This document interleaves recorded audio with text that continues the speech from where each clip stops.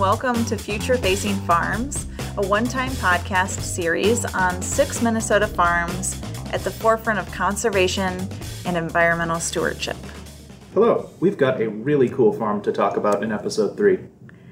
My colleague and friend Eric Newland is co-host for episode 3, and I'm Nora Hurdle. We're reporters with the St. Cloud Times in central Minnesota, and this podcast is supported by the MIT Environmental Solutions Journalism Fellowship. You said this episode was about cover crops and biochar. I've heard of cover crops before, but what is biochar? You'll find out in just a few moments. Where's our farm in today's episode? We're going to Hugo, Minnesota, which is just northeast of Minneapolis-St. Paul. It's home to a farm that's linked to Dream of Wild Health. That's one of the oldest and longest operating Native American-led and focused nonprofits in the Twin Cities. What kind of crops do they grow and what do they do with them? A lot of vegetables, things that you would see in a farm share, and they do have a food share program. They set up at a couple farmers markets, and they have youth programs as well. Their mission is, and I'll quote it, to restore health and well-being in the Native community by recovering knowledge of and access to healthy indigenous foods, medicines, and lifeways. Dream of Wild Health, so they have those vegetables that they produce and distribute, but they also have a seed stewardship program, which I had not heard of before. The staff there cultivate special heirloom plants to increase the stores of those specific kinds of seeds. Their seed keeper, Jessica Greendeer, is also the farm manager. She showed me around when I went in September. I got to take a look at some of the photos that you took when you were out there. I saw a lot of crops I haven't seen before, especially those dark purple tomatoes. Those looked really cool. You can see the photos from this farm and the other farms we cover at sctimes.com. Yes, check them out.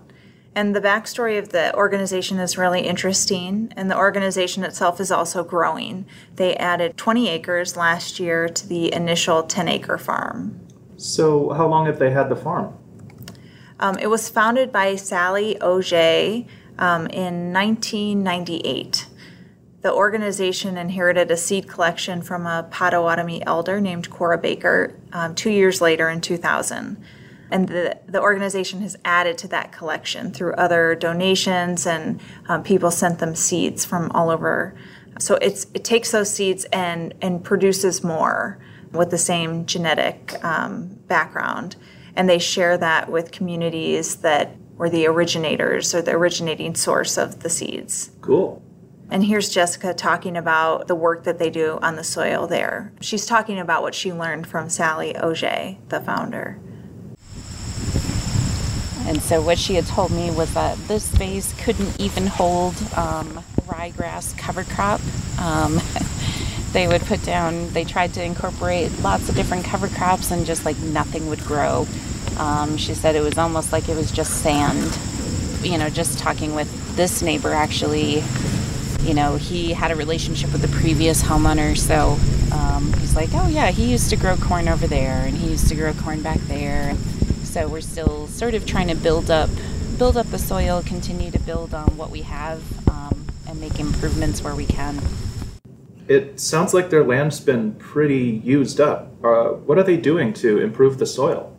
So cover crops for sure. I featured this farm in a story about environmental stewardship practices, featuring people who are motivated to enrich soil and ecosystems on their land, kind of for its own sake. A buzzword for that is regenerative agriculture or soil health practices. And those things usually involve keeping a living plant in the ground year-round, which would also be called a cover crop. Those practices involve minimizing soil disturbance like you would with a plow, and that practice is also called no-till. Regenerative agriculture also involves integrating livestock, like we talked about in episode 1 with Early Boots Farm. And another aspect is increasing diversity, increasing the plants that are there. And Jessica talks about how some of these practices were around long before it was a hip concept or something that we called natural climate solutions.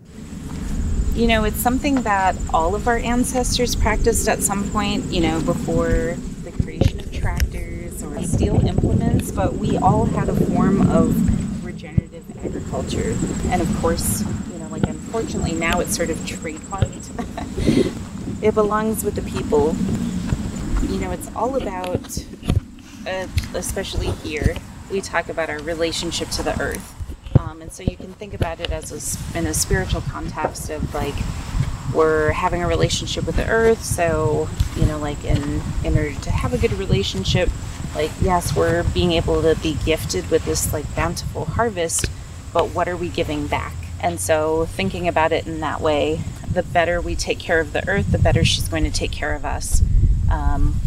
And of course, if we can start building up the soil, and we have a good solid foundation of healthy soil, then when we have healthy soil, we have healthy plants. And we have healthy plants, we have healthy people. And healthy people equals a healthy planet. And so not to make it sound super cheesy about that, but it's thinking about how else we can build up that soil so we don't have to add the amendments and don't need to, we don't have to put in so many different inputs that aren't meant to be put in there. I think I'm not knocking organic farmers, but there are some organic farmers who maybe once upon a time were conventional. And so they're still on the mindset of this plant is about to emerge, so now I have to feed them this. Mm-hmm. Or, they're at this life stage, so I have to give them some extra fertilizer so they can do this, or they can grow faster or grow larger. We're not helping our plants become any stronger by doing that. When we build up the soil's able to do all of that for us. I mean, to me, it makes sense, but it's also wanting to make sure we get away from adding more stuff. It's thinking of what else we can do, with cover crops or just even land management. It sounds like Jessica's advocating for more natural farming practices. Where did she get started with that? She did go through some training at the Rodale Institute, which is kind of home to organic agriculture research. She really encourages people to grow some of their own food, even if it's a single plant. She's also an Army veteran. She's a Ho-Chunk Nation tribal member from Baraboo, Wisconsin. And even though she, especially in growing season, she's at Dream of Wild Health every day overseeing their farm, she has a farm of her own too, and she keeps ducks. Oh, cool. Yeah. My favorite part of the conversation with Jessica was about biochar. So what is biochar? It's essentially charcoal, burned up wood or manure or other materials like that, and it helps stabilize carbon in the soil.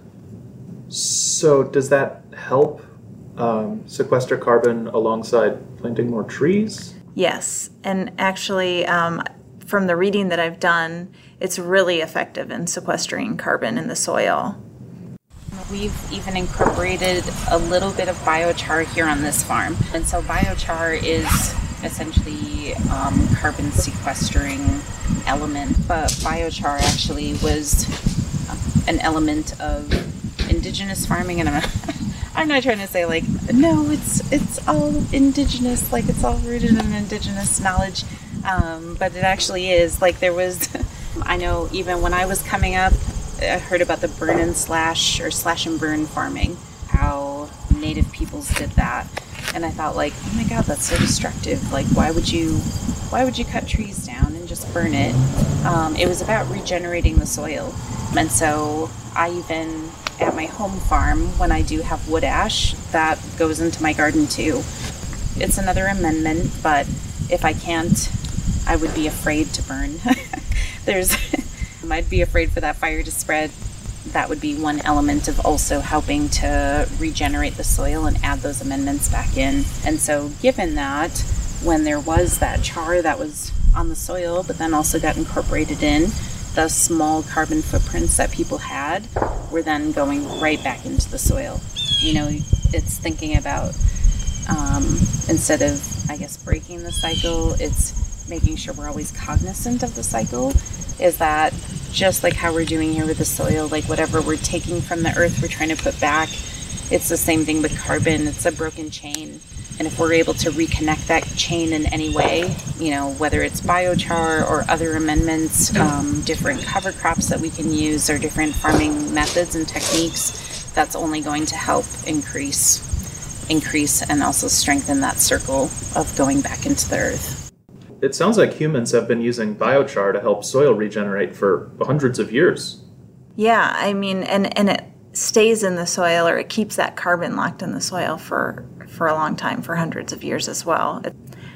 Cool. Yeah, so thanks for talking about biochar with me. I loved revisiting this interview with you, Eric. I learned a new word today. Biochar, yeah. We're halfway through the series. In episode 4, I'll be with Sarah Kocher again for a look at Jason Lorenz's farm in Morrison County, Minnesota.